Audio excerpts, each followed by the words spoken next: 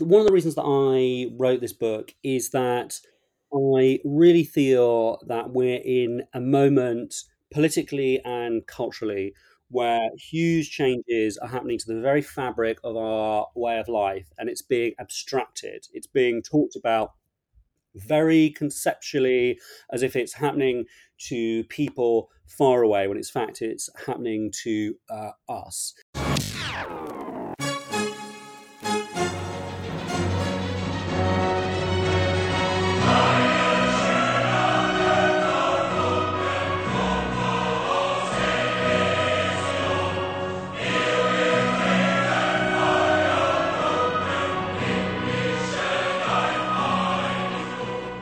Welcome to Uncommon Decency. I'm your host, Francois.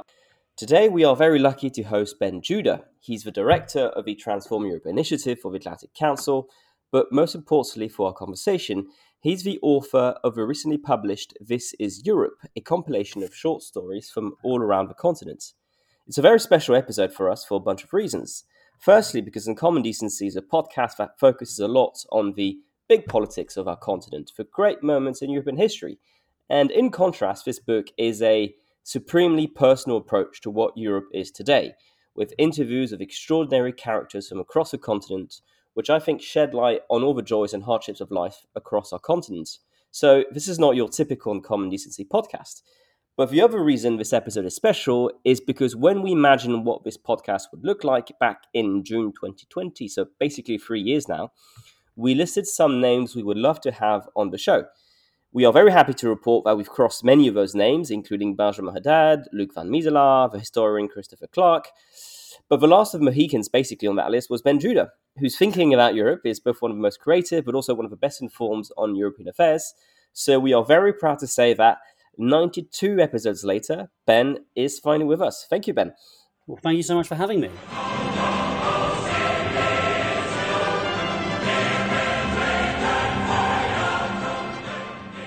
Yeah, and so I think I gave a kind of a brief overview of your book, but you published This Is London in 2016, which was focusing on London's immigrants, and now you publish This Is Europe.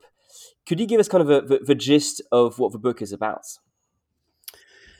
So, I wanted to write a book about how Europe was being transformed by these very powerful forces that were really changing the very fabric of our lives. And those are immigration, which is transforming every European city, but also countless aspects of rural life, given how important migrant labor is in the rural economy. That's climate change, which is really transforming every field and every traditional agricultural craft across Europe as it advances in speed across the continent and indeed the world. Next was technology. I really feel that our lives are being transformed in a profound way by how the algorithm has got itself inside every human experience, every communication, and in a world where we increasingly all meet online inside every love affair. Next was supply chains. Behind any product, you can just reach out and touch one. There are these incredibly intricate, high speed, spooling supply chains that knot Europe together. And the last is war.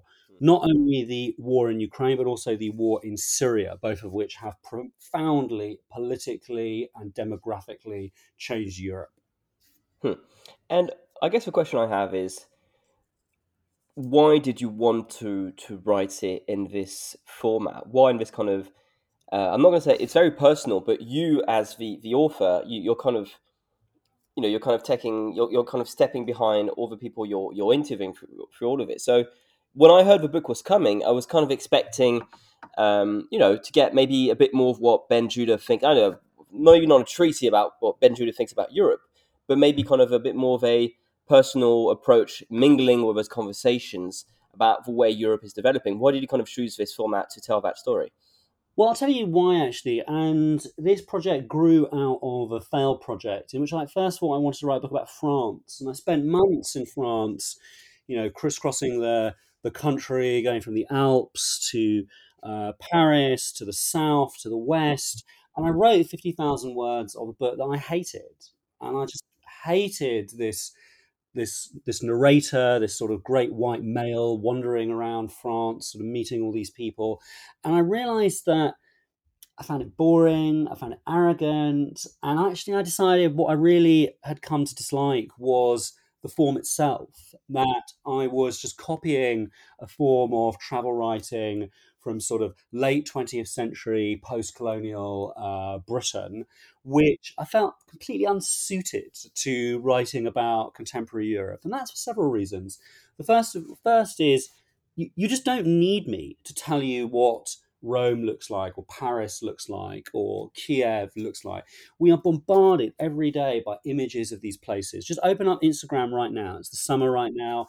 There'll be at least one or two of your friends posting pictures of themselves in Athens or in Lisbon. You will have seen non-stop images from the war in Ukraine. There's only really one writer that can sort of pull it off these days, and that's Knausgaard. And it's just a mystery to me why Knausgaard even works, because by all forms of logic, it shouldn't work at all. So that's the first reason I decided I didn't want to do it in that voice, because I just didn't like the voice that was coming out. And the second reason was that form of writing implicitly turns everybody you meet into a subject or a character. You're evaluating them. Either you're just sort of making fun of them, which is, or sort of insulting them, which is what sort of V.S. Naipaul or sort of Bruce Chatwin did, or you're sort of elevating them and putting them on a pedestal, like in a completely different way, like so say Paul Theroux would have done. But still, you're in control, and that's so different from what I actually love about being a journalist, which is that I travel around Europe, or I travel around London, or I travel around, even one building, and I interview all kinds of people who tell me something completely different. And I wanted people to be able to pick up a book and have that experience of what it's like to listen to people with very different views, one after another. So, my favorite story of all of them, I think I told you offline, was this love story between an Austrian guy and a Turkish girl who met in a Erasmus in Amsterdam, and then he has to go to America. She stays. She goes back to Turkey, and so they have this kind of very complicated long distance relationship that breaks down. And as someone who's done his fair share of one long distance relationship, I think it really resonated. It's kind of a testament how powerful the book is. But before we delve maybe more in the kind of the themes and topics that come back time and time again, could you maybe give us a bit of a teaser of what is your favorite story, maybe your two favorite stories that you put together in the book?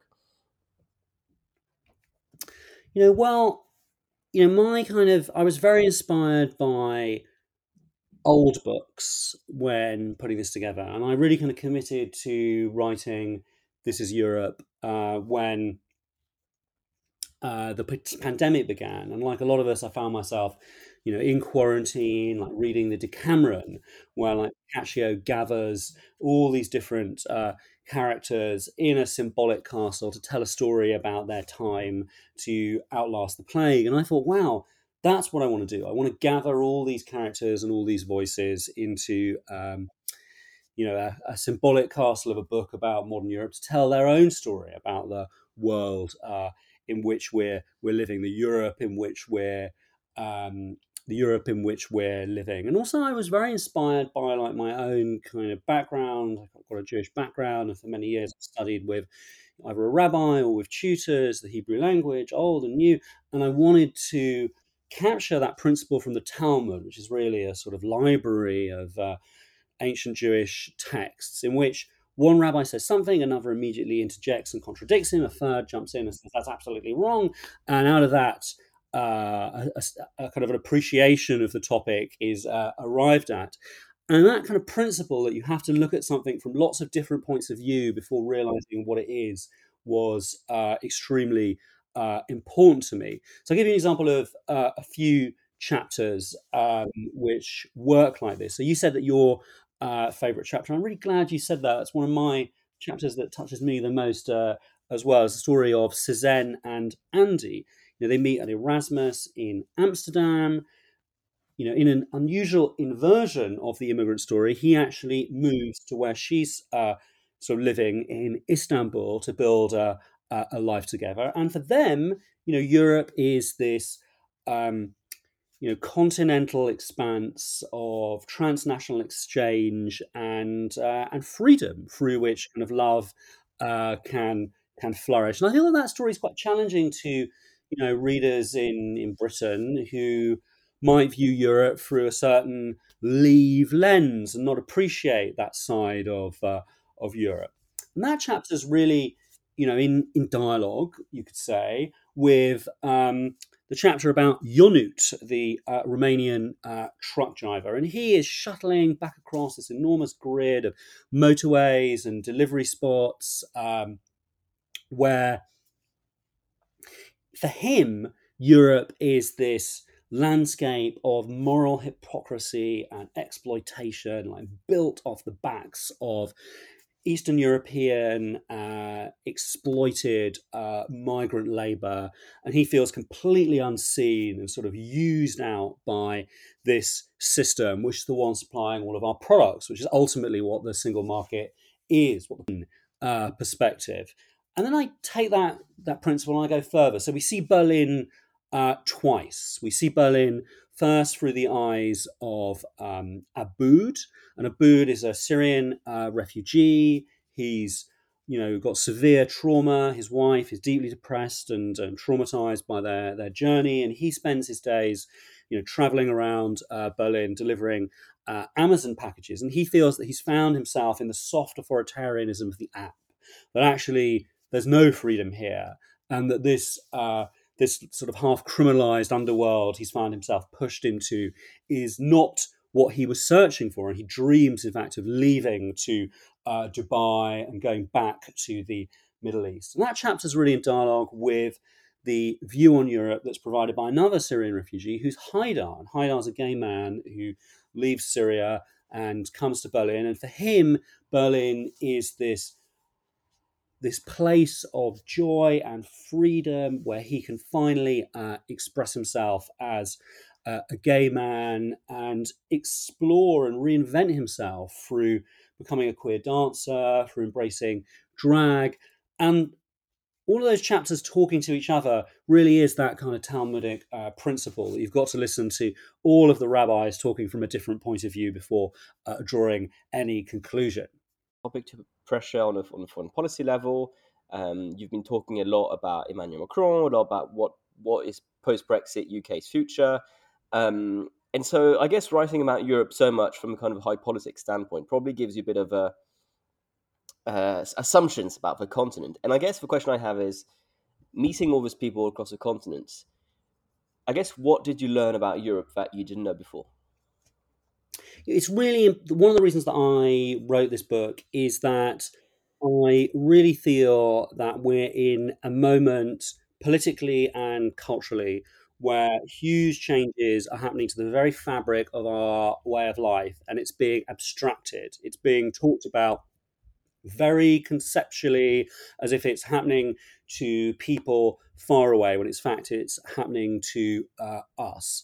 And I also feel that we're living in a moment where lots of forces are conspiring to want to basically imprison us in kind of VR goggles and cutting off all of the soft links and ties to the sort of people around us. And I think we're living in a kind of modernity right now where people really don't know what other people in their towns and cities or continents are even doing anymore. That you have exaggerated, hyper communication with people in your own direct network, and then you have very little clue who your neighbours are, let alone what people doing for jobs or doing, from other backgrounds are doing. So I wanted to write a book that was really an antidote to this.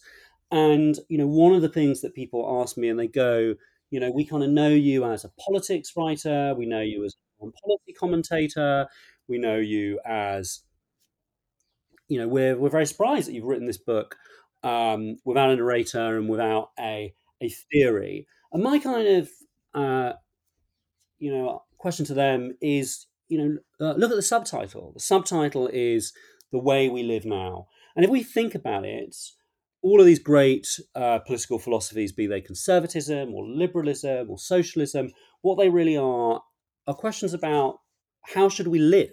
Like, what is the good way to live? And what all of the voices, all of the people in the book have in common is each of them is each of them believes that his or her story says something very profound about the modern European condition, and they're all asking themselves, and they're all asking you, the reader, a moral question, which is this the way we want to live now? Mm.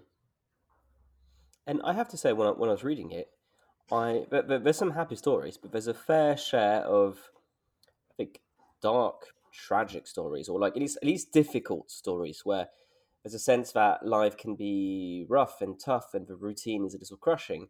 So, I mean, again, then you selected who you wanted to talk to, and you selected the stories, but is that something you kind of underestimated? The sense that people each have a kind of side of a kind of tragic side to them. Well, people often say this about the books that I write, and that's really not what I feel about them. And I think that the way you ask that question is great. Actually, is I do think that every life has sort of a tragic and a kind of sad side to it, and it's very important that those things are part of the story. We're used to. I think the reason that these stories, which for both me and the people telling them are really stories of joy. One of them's a story about how a couple finally manage Yeah. to have children. One of them's a story about how a man makes it to Berlin and finds himself as a gay man and as an artist. Like, one of them is a story about how a Romanian truck driver finds a girlfriend Yeah. on the road. And the reason that people think that these are sort of sad stories or like tough stories is because we're living in a sort of Instagrammed reality where people are only getting the post. They're not getting all of the story and all of the anxiety and the struggle that often comes up to, achieving these very, very simple things. I think we all know that from our own lives. And I think we're just used to sort of read it. We're just living in a world right now where, social networks and increasingly the sort of decayed form that journalism is today is so sort of overwhelmed by individual or by corporate PR or personal spin. I think we've forgotten that. Um, I guess you talk about this a little bit. I forget if it's in the book or an interview, but I think there's an American dream which is pretty well identified. But what do you think is the kind of European dream? Is there defining traits of Europeans that you find in your book time and time again? I think that's sort of piece of political sloganeering. I'm not really very interested in it. Like these concepts of, a specifically kind of European dream or a specifically American dream. Those are not really sort of ways of looking at the world that come out sort of naturally out of conversations with people. But there is something kind of elemental here, which I think is very important. And it actually made me go back into, what I really know that you guys are interested in on the pod. It made me really go back into my assumptions about political theory itself. I decided I wanted to take the migrant journey myself to really understand it. And I found myself crossing the Alps for a kind of mountain sort of pass late at night with a group of African migrants who were forced to take this route into France to avoid the police blocking the sort of other routes because they were entering illegally. And at one brief moment, I was sort of handed a sort of young child and told to sort of carry her on my shoulders by a sort of exhausted father who felt he could sort of barely go on. And I had this sudden flash of remembering Hegel's description of seeing Napoleon venture out on reconnaissance at Jena. And, Hegel, the philosopher who felt that history is really the story of freedom becoming conscious of itself, felt that he'd seen the Weltgeist, that he'd seen the spirit of history on horseback leaving Jena. And I really felt that I had actually on my shoulders the spirit of history, which is this quest for freedom. And that one of the things that I think all of the stories in the book and these two great trends in the book have in common is this quest for freedom. There are millions of people coming from the South and the Middle East who are coming to Europe in that quest for freedom. And then there's also these wars for freedom and these revolutions, most of which are in the book at least fail, but are still, part of what Europe is at the moment in Eastern Europe, which are the quest for freedom. And then if you look at what everybody who feels themselves deeply enracinated in the soil and in tradition and in these sort of the villages of Europe, so many of these stories are also these quests for personal, freedom. You take the story of Jean-Marc, who's a sort of multi-generational winemaker in Burgundy, and that story is really about freedom. It's about his dream of being able to, not be yet another generation winemaker and to be an actor. Can he make it to Paris? Can he escape Meursault? It's about actually the limits of his freedom and how he finds his freedom despite those constraints. I think that's really, when you mentioned dream, I think that for me is the answer to that question. But, I'd be very reticent of giving an answer as if I'm a sort of 1950s American propagandist trying to speak over the Iron Curtain to say the European dream is, a 2-bedroom house and a car and an iPhone. I think that is unrealistic. To go back to the question of immigration, which is quite central in your book, I haven't counted how many people are from kind of immigrant backgrounds, but I think it's fair to say there's a fair bunch of them. I think 3 of them come from Syria, so it's kind of a common thread in your story. I guess maybe the question I have is, in contrast, there's maybe kind of fewer stories about what David Goodhart would talk about, could describe as the somewheres, it's quite focused on the anywheres, those who have kind of travelled, who have moved quite a lot, and maybe those who have always stayed in the same village. There's the example of Jean-Marc, who wants to go to Paris to study theatre, but in the end ends up going back to Bourgogne. But a lot of them have this kind of this story about mobility, the rest of it. I guess why did you kind of choose to focus a bit more on the kind of mobile aspect of Europe and a bit less on the sedentary aspect of Europe? Well, I just think that David's breakdown, there's a lot of David's work that I kind of really admire, but I think it's sort of silly. Like, am I a somewhere or an anywhere? I feel like deeply rooted in Jewish tradition, in an approach to the Torah and to kind of to Jewish identity and law. But he would class me as an anywhere because I've like traveled around and have sort of multiple citizenships. It's a very kind of crude sort of slogan that should have stayed there, I think. And one of the things. I kind of think I'd reject that, actually, that it's a story of anywhere. It's like, there's a story of, trying to bring life to a Portuguese village. There's a story of, what it's like being a Russian man, like working in, the gas fields of northern Russia. It's, like what, presumably by like David's, breakdown, which is really what he means is just, are you sort of working class or sort of transnational or upper class? Surely, sort of Romanian truck driver like sort of Ionut at least would appear in the elections in Romania, like very much a sort of somewhere to him.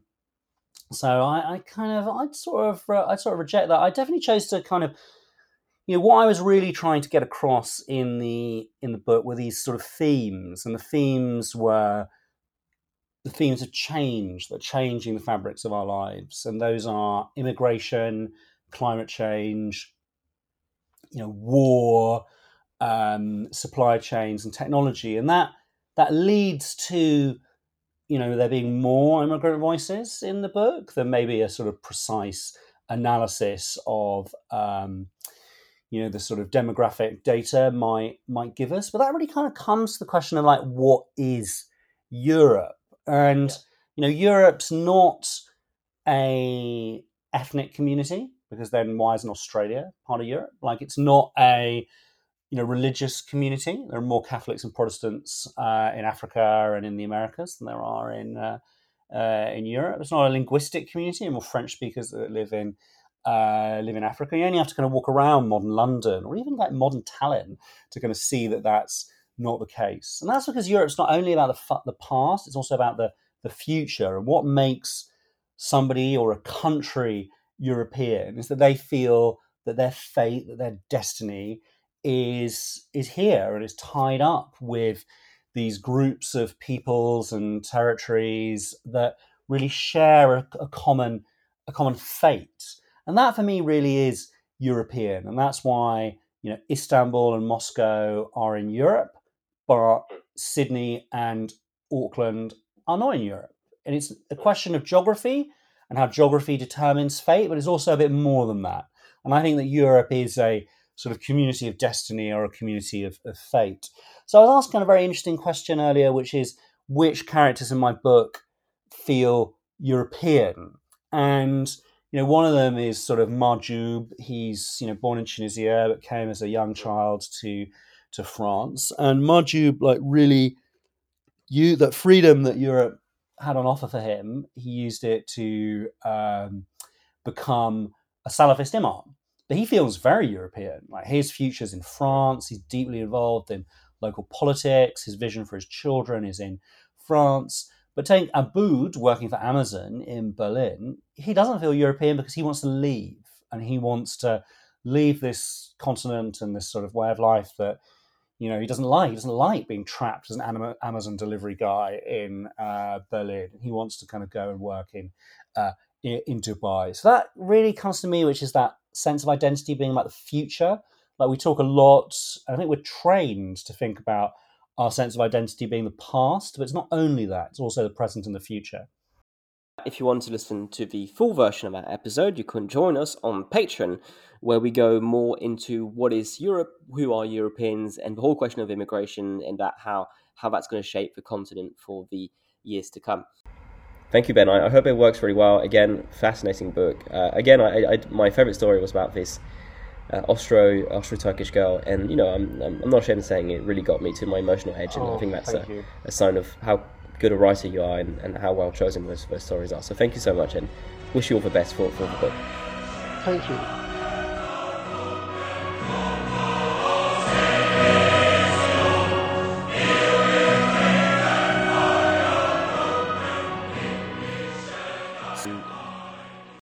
So, Ben is out. Jorge, unfortunately, you couldn't make it to the chat in person, but you caught up with a conversation. Any thoughts? Well, you know what? I'm actually elated that you were able to sit down with Ben and have a wide-ranging conversation about his excellent book. I have to confess, and many of the people in our audience will be aware that Ben Judah has been a target of ours for a while now, even before he joined the Atlantic Council, when he was a freelancer he was working, I think, at the Hudson Institute on their kleptocracy initiative before. Yep. But even before he was working at any think tank, when he was promoting his last book, This is London, we had our eyes set on him. He was of high interest to us. And the reason for that is that he writes and cares about many of the same topics we cover here, Europe in terms of culture, whether or not there's such a thing as European culture. I think this is one of the leitmotifs of his book. And just to get started with, I think the most sort of contentious point of the entire episode, which I thought was excellent, again, really good interview. But the most contentious point, I think, was when you asked him, everyone talks about the American dream. Everyone knows what the American dream is about. You're essentially, you arrive to America from wherever you're from, and you can pull yourself up by your bootstraps, and you can make something of yourself by just working hard and playing by the rules. That's the American dream. Everyone knows what it is. And you asked him, you said, is there such a thing as a European dream? And he was dismissive. He said, no, that's just political sloganeering. There's no such thing. And actually, I think that whether or not the majority of the citizenry and whether or not the majority of the interviewees that Ben Judah has got on this book, believe it or not, I think in reality, Europe really is offering something distinctive, which is not exactly the same as the US or Canada or Australia or Singapore or Hong Kong. I think Europe is essentially about a good balance between economic dynamism and a welfare state. I don't think any other country really quite has that. I mean, obviously you have several tiers of countries within that, right? You've got the Nordic states are really at the forefront and at the vanguard of this. but I think you kind of have this compact. You have this social bargain that has emerged in Europe since the end of the World War, and increasingly as prosperity has been trickling down to the population, and you kind of have this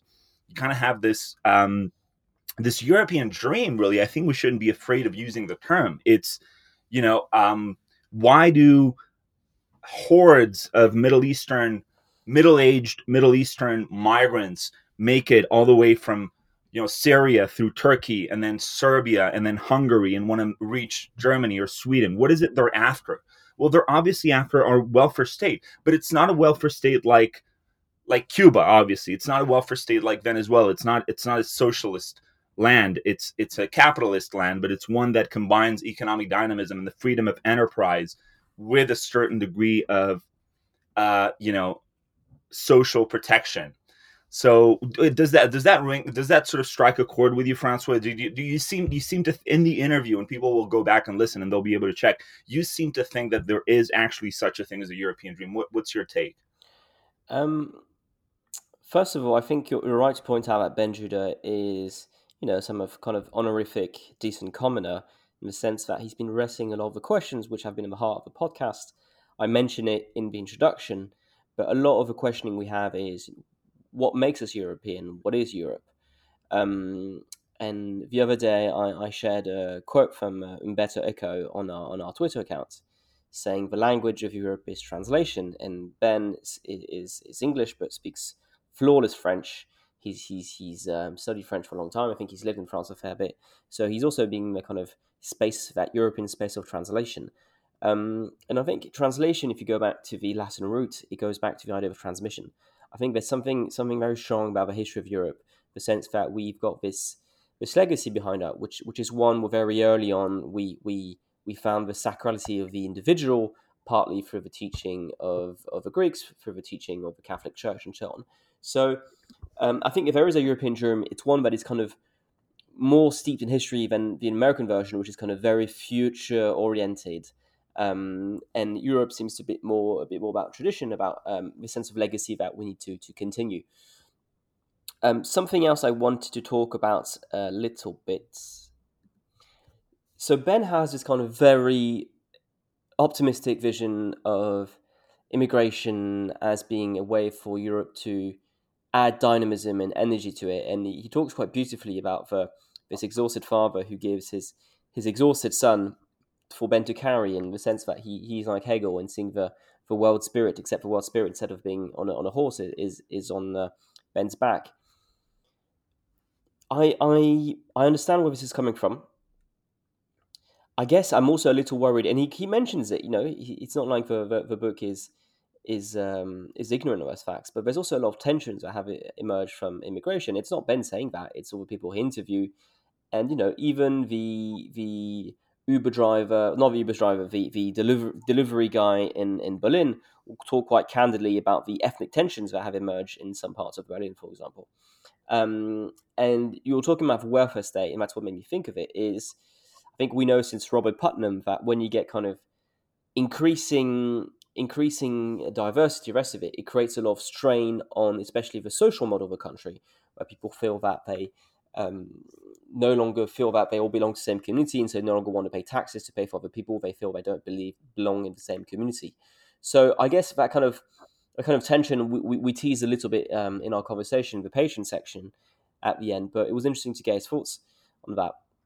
One last thing which I want to talk about is talking about this kind of European dream, and Ben talked about kind of European culture, which was the Europe of the mind was being made around culture, talking about artists, podcasters, Instagrammers, the rest of it.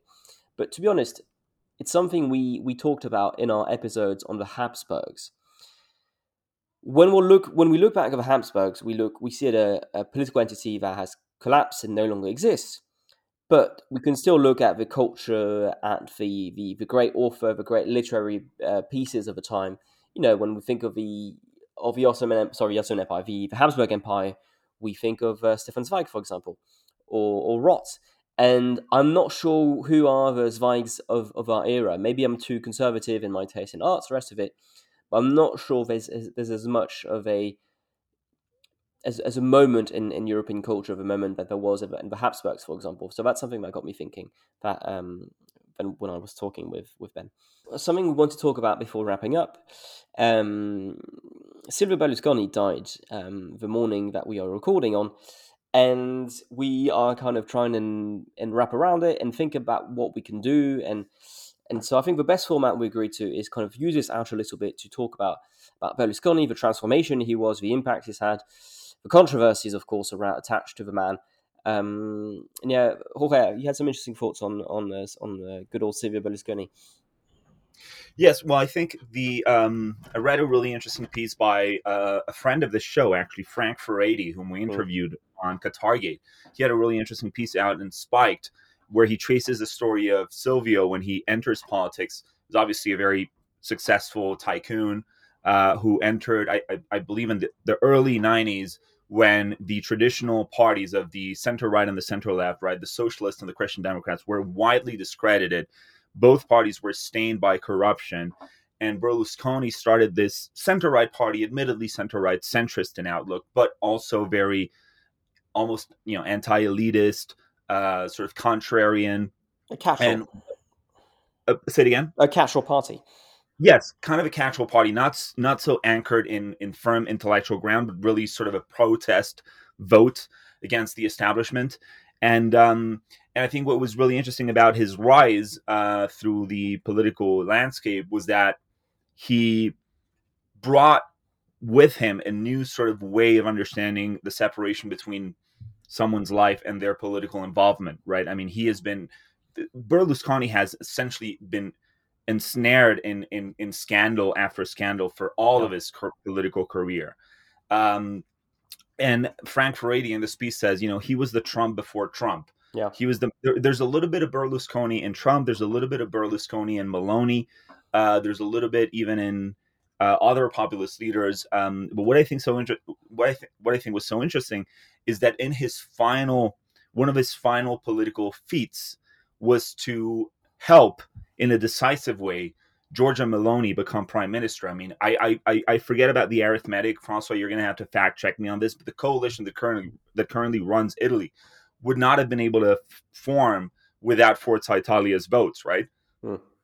They were decisive. I think they were decisive, and along with obviously Lega and Fratelli. But I think he's someone that we owe him just a few words about why he was an epoch-defining European politician. I think it's another case of you're right. He's got 45 seats or he had 45 seats in Parliament, which were quite important in making sure Meloni had a majority. I think he's a clear example of Italy having always been this political lab for political experiences.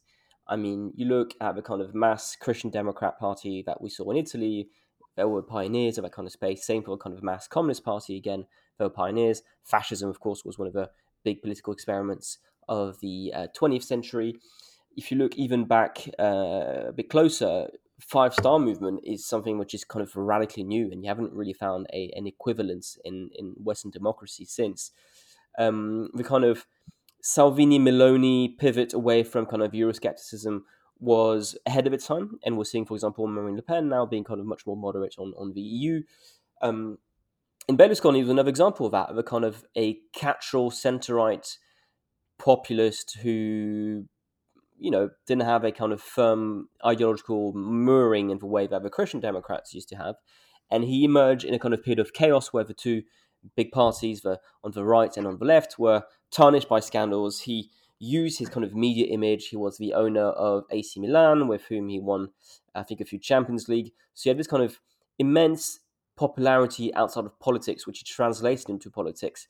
Another thing, also, his legacy has been mooring Italy in a kind of very pro-Russian foreign policy position. And I think even quite recently, while Meloni was trying to pivot Italy away from Russia and have a kind of more traditional transatlantic, NATO, pro-EU, more centrist position, Berlusconi was still trying to steer away Italy from being too harsh on sanctions and all the rest of that. So it's interesting to see the legacy he's going to have I'm not sure will be that strong on policy itself. And now with Meloni pivoting away from Russia, that aspect will also leave. But something that will stay is this kind of, he was a pioneer in this kind of idea that media figures, people with extraordinary popularity outside of politics, could translate that and bank it into the world of politics. And a very funny man, a very controversial man, obviously with all the sex scandals, the misogyny, and the rest of that. That's also part of the character. It comes with in a bundle.